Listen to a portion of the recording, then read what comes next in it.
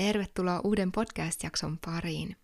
Käydään läpi terveitä rajoja, terveiden rajojen asettamista.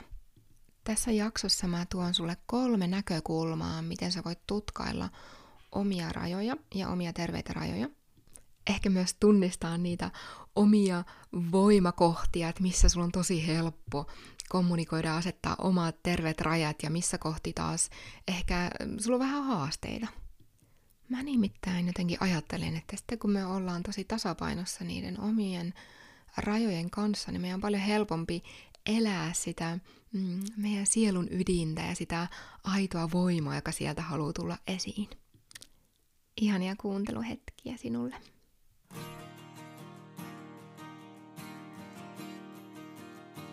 Tervetuloa kuuntelemaan Valovoimainen sinä podcastia. Minä olen Veera Schmidt ja haluan sydämestäni tukea sinua aktivoimaan taianomaisen elämän koodeja ja elämään aidosti täyttä elämää. Nyt on sinun aikasi. Tjiu! Ihana, kun sä oot täällä taas. Käydään tänään läpi rajoja ja terveitä rajoja. Me ollaankin viime viikkoina täällä podcastissa käyty läpi ei-sanomista ja sitten omien tarpeiden tunnistamista ja nämä kaikki jaksot vähän niin kuin linkittyy toisiinsa. Mielestäni yksi sellainen tosi suuri herkkyyden kanssa elämiseen liittyvä kysymys on, että miten löytää hyviä tapoja itselle luoda tasapainoa elämässä. Kun tuntee vahvasti ja aistii vahvasti, niin elämä voi välillä tuntua vähän kuin sellaiselta suurelta vuoristoradalta.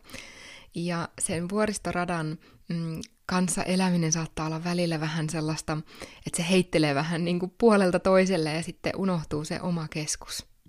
Mä haluankin jakaa sulle 3 näkökulmaa siitä, miten voit tutkailla niitä omia terveitä rajoja ja miten uskaltaa tavallaan kommunikoida niitä. Ja mä toivon, että kaikki nämä asiat, mitä mä tänään jaan, niin saa myös sut oivaltamaan itseäsi ja reflektoimaan itseäsi myös herkkyyden näkökulmasta. Mulla oli aivan ihana keskustelu saunassa yksi päivä mun aika uudenkin sielunsiskon kanssa, jonka kanssa koetaan voimakasta yhteyttä ihan ensisekunnista alkaen, niin puhuttiin herkkyydestä ja hän jakoi omaa herkkyystarinaansa. Ja siinä nimenomaan käytiin just kaikkia sellaisia uskomuksia herkkyyteen liittyen lävitse, että mitä on tavallaan niin kuin elämän aikana jäänyt tuohon harteille mukana kannettavaksi. Ja sitten sen keskustelun jälkeen mä lähdin reflektoimaan tätä rajateemaa ja sitä, että miten me voitaisiin luoda itsellemme sellainen elämä, missä me päästään tavallaan loistamaan. Mitä sellaisia niin kuin tosi normaaleitakin asioita välillä tulee laitettua vähän niin kuin sivuun ja ei ehkä ihan oikeastaan katsottua, koska ajatellaan, että ne ei ole tärkeitä tai no ei tämä nyt ole niin vakavaa ja sitten tavallaan niin kuin pidemmässä jaksossa tai pidemmällä aikavälillä ne vaikuttaakin elämään tosi paljon. Sitten tämän jakson lopussa mä haluankin käydä myös sitä läpi, että mikä on se herkkyyden lahja. Eli tavallaan sitä kautta, että me luodaan harmoninen elämä, niin mikä kukka sieltä saa avautua tai mitkä terälehdet pääsee loistamaan, kun me luodaan se oikeanlainen tila sille. Ja mä oon myös todella innoissani siitä, että aivan pian Herkkyys on lahjasi verkkokurssi tulee avautumaan. Ja se on verkkokurssi, mitä mä oon aikaisemmin pitänyt vaan saksaksi. Tää on nyt ensimmäinen kerta, kun se saa tulla suomeksi tämän maailman väreiksi. Ja tällä herkkyyskurssilla me käydään nimenomaan kaikkia eri herkkyyden aspekteja läpi. Ihan niin kuin rajoittavista uskomuksista kuljetaan yhteinen matka sinne, että mikä on se sinun herkkyyden lahja. Että tavallaan mikä on sulla se synnynnäinen kyky tehdä tästä maailmasta kauniimpi paikka ja totta kai tehdä olla omasta elämästä rikkaampaa sen herkkyyden avulla. Ja jos sä kohtaat elämässäsi vielä haasteita, ehkä enemmän tai vähemmän elää sen oman herkkyyden kanssa ja löytää tasapaino, niin voit ehdottomasti ilmoittautua kurssin odotuslistalle, sen linkin löydät tästä podcastin alta. Ja kaikille odotuslistalaisille on luvassa alennettu kurssihinta ja he saa myös ihan ekana kuulla, kun tämä kurssi tulee avautumaan. Mutta hei, nyt voidaankin mennä niihin 3 näkökulmaan terveistä rajoista. Tälle ensimmäiselle näkökulmalle mä oon antanut sellaisen nimen kuin fyysiset rajat. Eli tavallaan kaikki se, mitä sä koet niin kuin fyysisellä tasolla. Me ollaan monidimensionaalisia olentoja. Meillä on keho, meillä on fyysinen keho, meillä on energeettinen keho ja tunnekeho, mentaalikeho, henkinen keho. Eli kaikilla näillä tavallaan, voisiko sanoa tasoilla, niin meillä on eri teemat ikään kuin. Ja jos me nyt mietitään ihan sitä fyysistä tasoa, niin meillähän on keholla rajat. Ihan konkreettisesti meillä on iho. Ja iho asettaa meille rajan siitä, että missä on sisäinen maailma ja missä on ulkoinen maailma. Fyysisiä rajoja, mitä sulla saattaa tulla niin kuin omaa herkkyyteen liittyen vastaan, on sellaisia kuin, että sä et pysty vastaanottaa informaatiota niin kuin ikuisesti. Että tulee välillä vähän niin kuin sellainen informaatioähky. Ihan kun aistisit tosi paljon fyysisellä tasollakin vaikka niin kuin ihmisistä, ja sit sun hermosto ei vaan ikään kuin pysty suodattaan tai sun suolisto ei pysty tavallaan nimenomaan suodattamaan sitä informaatiotulvaa. Ja se on ihan selkeä raja, että jossain vaiheessa niin ei vaan pysty. Ja sitten toinen on myös se, että alkaa niinku oikeasti fyysisen kehon rasitusrajat tulemaan siihen niinku, päätöspisteeseen, jos voisi sanoa. Mä oon huomannut tässä viime vuosina, kun on herkkien naisten kanssa paljon työskennellyt, niin tämä fyysisen kehon rasitus ja rasitusrajat on sellainen, mikä tosi helposti vähän niin kuin, miten sen sanoisi, no vaikka että laiminlyödään. Eli ei kunnioiteta sitä, että keho väsyy tai että ei vaan pysty enää. Ja herkkänä ihmisenähän sulla voi olla aivan erilaiset niin kuin fyysisen kehon rasitukseen liittyvät rajat kuin jollain toisella, joka ei ole niin herkkä aistimaan kaikkea. Ja mä itse tiedän tai muistan tämän, kun mä oon ollut, voisiko sanoa, huippu-urheilija nuoruudessa tai ollut niin kuin paljon sellaisessa niin kuin 5-6 kertaa viikossa treenit ja sitten niin kuin kovalla tasolla tavallaan urheilu. Sanoin huippu-urheilija, ehkä kilpaurheilija on parempi. Suomeksi välillä sanat vähän hakusessa. Mutta kuitenkin niin huomasin jossain vaiheessa, kun sille tuli stoppi. Mä olin joku vähän yli 20, kun mä pelasin siis koripalloa ja mä huomasin, että mä en enää niin kuin pystynyt siihen. Ja sitten se melkein vaihtuikin ihan niin kuin lennosta sitten joogaan ja mä huomasin, että mun tarpeet oli vaihtunut tai mä en ollut kunnioittanut niitä fyysisen kehon tarpeita aikaisemmin. Eli mä olin mennyt yli niiden rajoja ja sitten oli tavallaan aika sille rauhoittumiselle. Ja sitten ylipäänsä myös se, että tavallaan miltä sun arki näyttää. Mitä kaikki asioita? Onko sun tyypillistä se, että sä pakkaat sun arjen ihan täyteen kaikkea tapaamisia ja niinku, et muista ottaa kunnon taukoja siellä välissä, vaan miten sä niinku rakennat oman arjen? Onko se kalenteri aivan täynnä ja sä menet sen rajojen yli, kunnes sit sä nuukahdat jossain vaiheessa, että apua, nyt mä tarvin lomaa? Vai osaatko sä jo ehkä kuunnella niitä fyysisen kehon rajoja ja tiedät, että mitä on ne terveiden rajojen merkit. Et sitten kun mennään vähän sinne punaiselle vyöhykkeelle, niin tavallaan, että mitä sun keho näyttää? Tuleeko ihottumaa? Onko päänsärkyä? Kivistääkö vatsaa? Vai mitä ne on ne sun merkit? Sitten mennään toiseen näkökulmaan terveiden rajojen asettamissa. Ja se on ihan tunnemaailman rajat. Tähän mun mielestä voi kuulua vaikka konfliktitilanteet. Eli uskallatko sä yksinkertaisesti sanoa ei, jos joku menee liian pitkälle, jos joku tunnetasolla satuttaa sua, niin tunnistatko sen?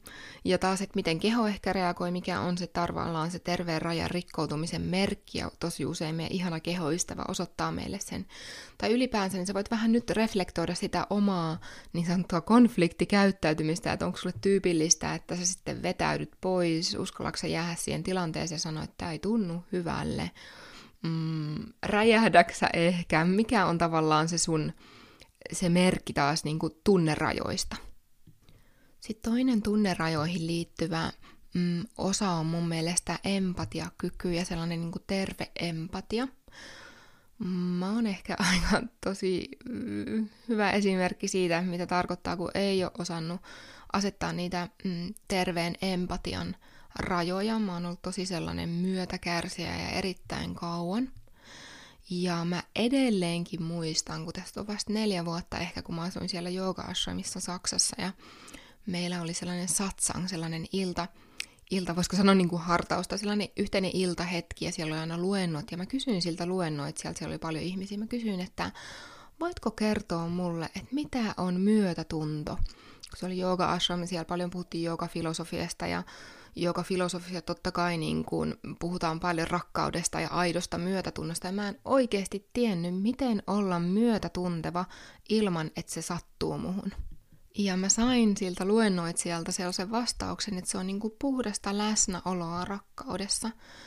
Ja mä muistan, kun se oli mulle tosi sellainen mielentason ymmärrys, mutta en mä niin kuin osannut kehollistaa sitä. Tai ehkä mä nyt vähän liioittelen, totta kai mä osasin, se ei ollut niin kuin enää niin voimakas se myötäkärsiminen, kuin se oli vaikka mulla 10 vuotta sitten.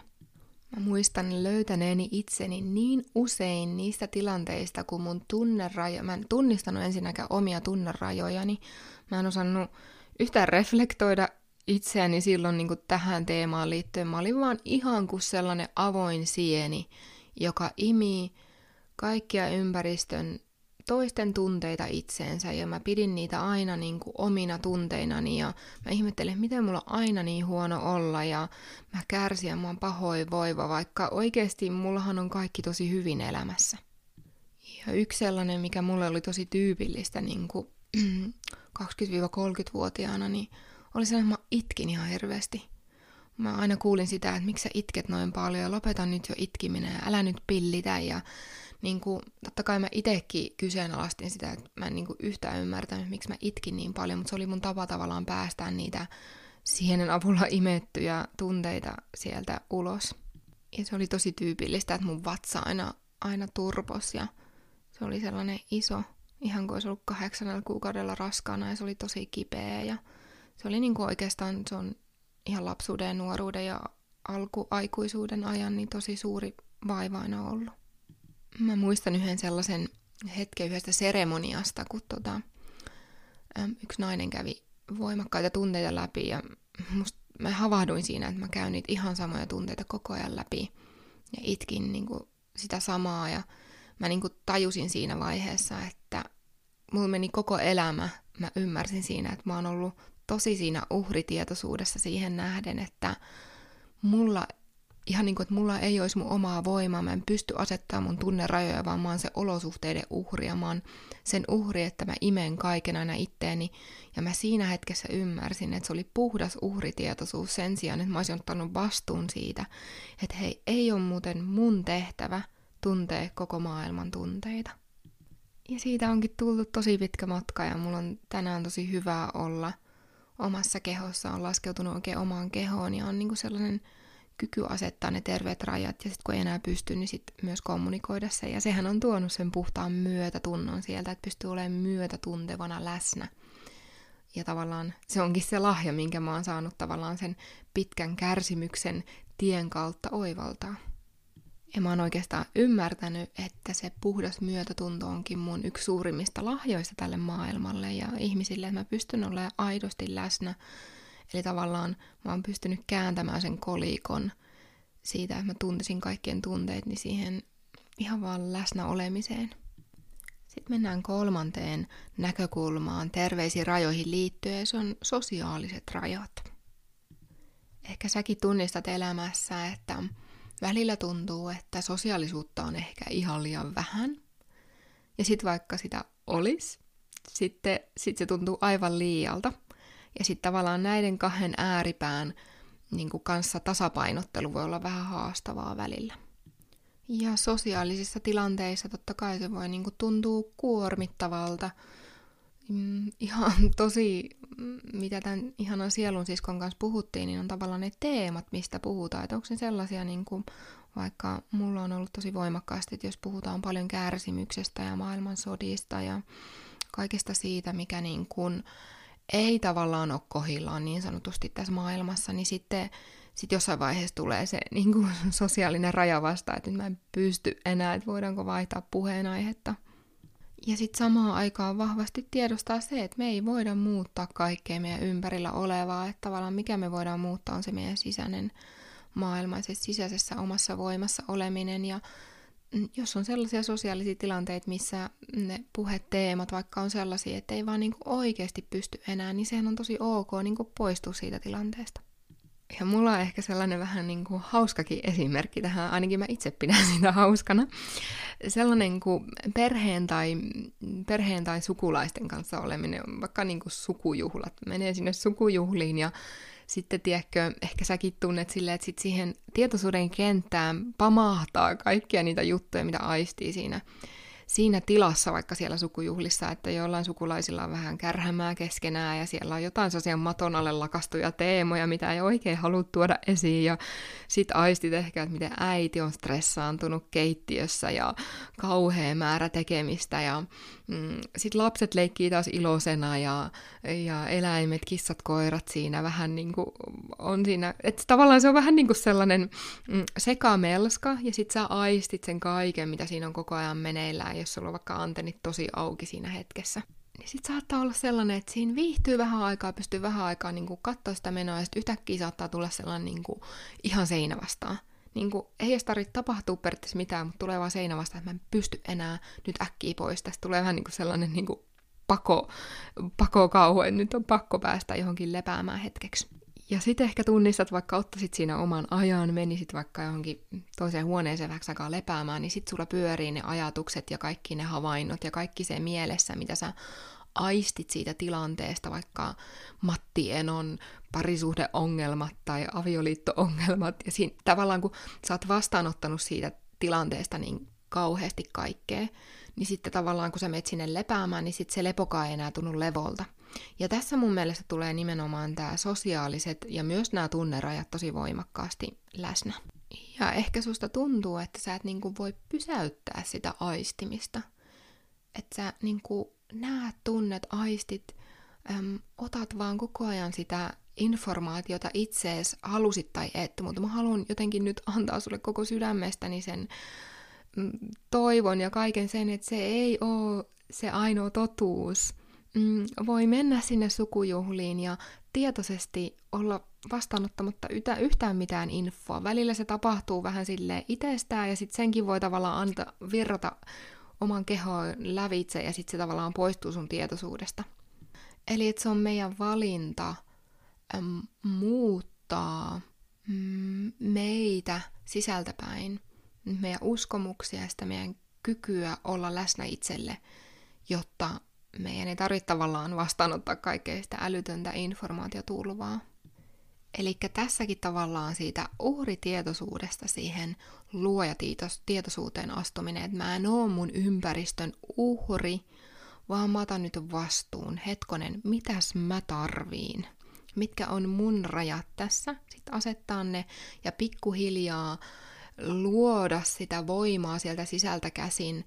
Ehkä helpommin olla siinä sukujuhlan kakkupöydässä pitempään, vaikka niin kuin se Matti Eno puhuskin sitten jostain sotatilanteesta ja miten vakavaa tämä on tai näin edespäin. Mä en yhtään vähättele näitä teemoja, mutta tavallaan niin kuin, että asettaa ne oikeasti ne rajat myös tällaisissa, mitä pystyy itse omalla systeemillä nyt tässä hetkessä vastaanottamaan. Mä oon itse kokenut niin kauniin voimaantumisen siitä, että pystyy menemään niin kuin melkein mihin vaan, ja mä tosi usein nykyisin pystyn päättämään, että mitä mä aistin. Mä saatan ehkä vähän silleen niin kuin huomata, että jos mä menen johonkin, niin mä saatan huomata, että vaikka olisi nyt äiti tai sitten joku täti tai kuka tahansa, että ei ole ehkä ihan niin hyvällä tuulella ja siellä on joku teema, mitä se just käy elämässään läpi. Ja jos tietenkin haluaisi, niin voisi sukeltaa ja katsoa, että mikä hänen teema on, mutta eihän se mulle kuulu. Ei se niinku ole mun tehtävä, enkä mä edes halua tietää. Niin tavallaan niinku astua siihen, että hei, että mä aistin, että tuolla on joku juttu nyt meneillään vaikka tuolla ihmisellä, mutta ei se mulle kuulu, niin mä vedän huomion takaisin itteeni ja omaan kenttääni.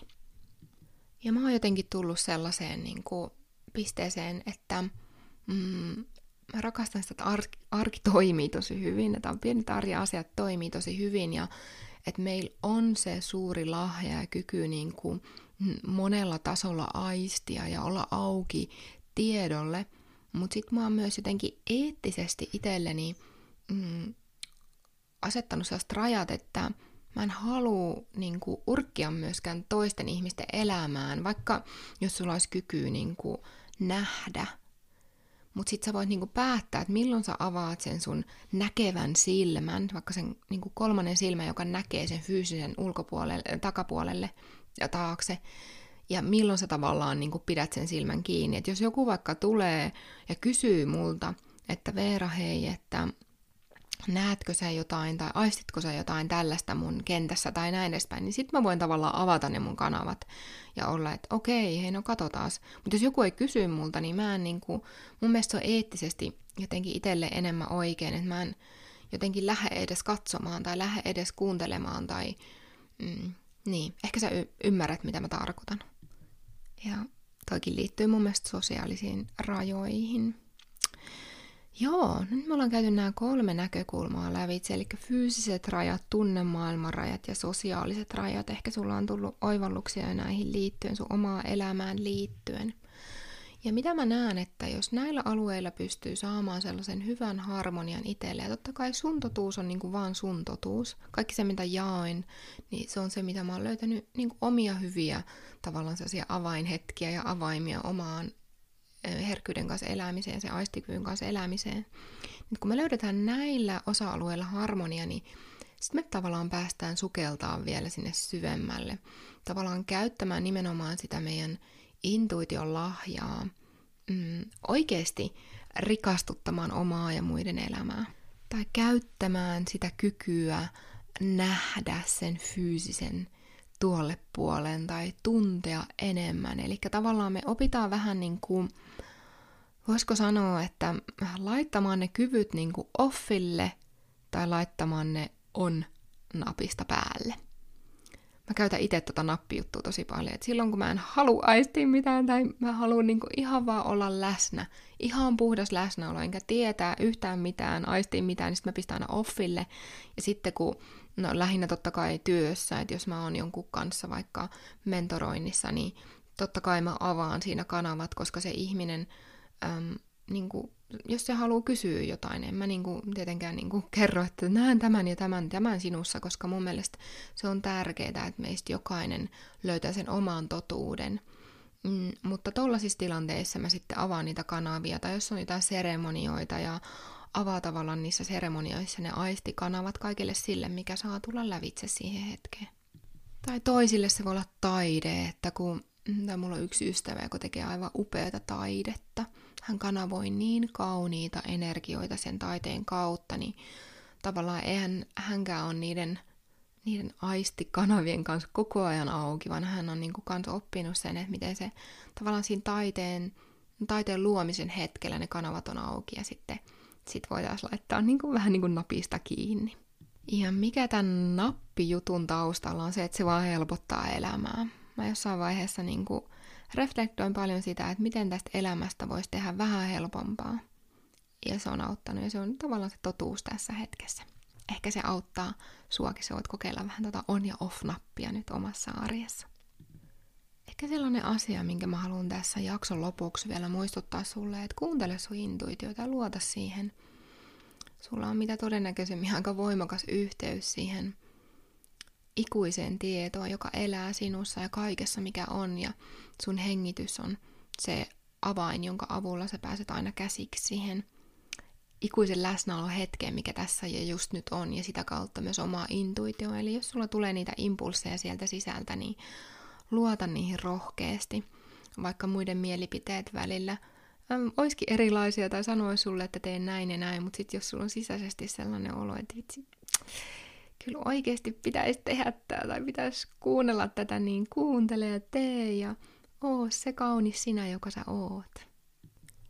Ja jos susta tuntuu, että sä oot valmis sukeltamaan tähän omaan herkkyyden lahjaa, luomaan aitoa tasapainoa elämään vieläkin enemmän ja oppimaan sen, että miten voi olla auki ja miten voi samaan aikaan olla tosi läsnä tässä fyysisessä todellisuudessa täällä maan päällä, niin herkkyys on lahjasi, verkkokurssi voisi olla sua varten. Muistutan vielä, että sen verkkokurssin odotuslista on siis nyt vielä hetken aikaa auki ja laita sinne nimesi, sen linkin löydät tästä jakson alta. Ai niin, ja jos et ole vielä ladannut mun ilmasta kirjasta siihen liittyen, miten oman sisäisen kriitikon kanssa voi löytää harmoniaa ja miten hänet voi kohdata rakkaudella, niin sen linkin löydät myös tästä jakson alta. Tämän kirjaisen avulla sä voit ehkä löytää myös enemmän sitä yhteyttä sinne omaan intuitioon ja ymmärtää enemmän, että mikä on se kriittinen ääni, joka yrittää tavallaan vähän niin kuin testailla sua elämässä ja mikä sen kriitikon oikeasti tosi tärkeä merkitys onkaan elämässä. Kiitos. Kiitos. Kiitos.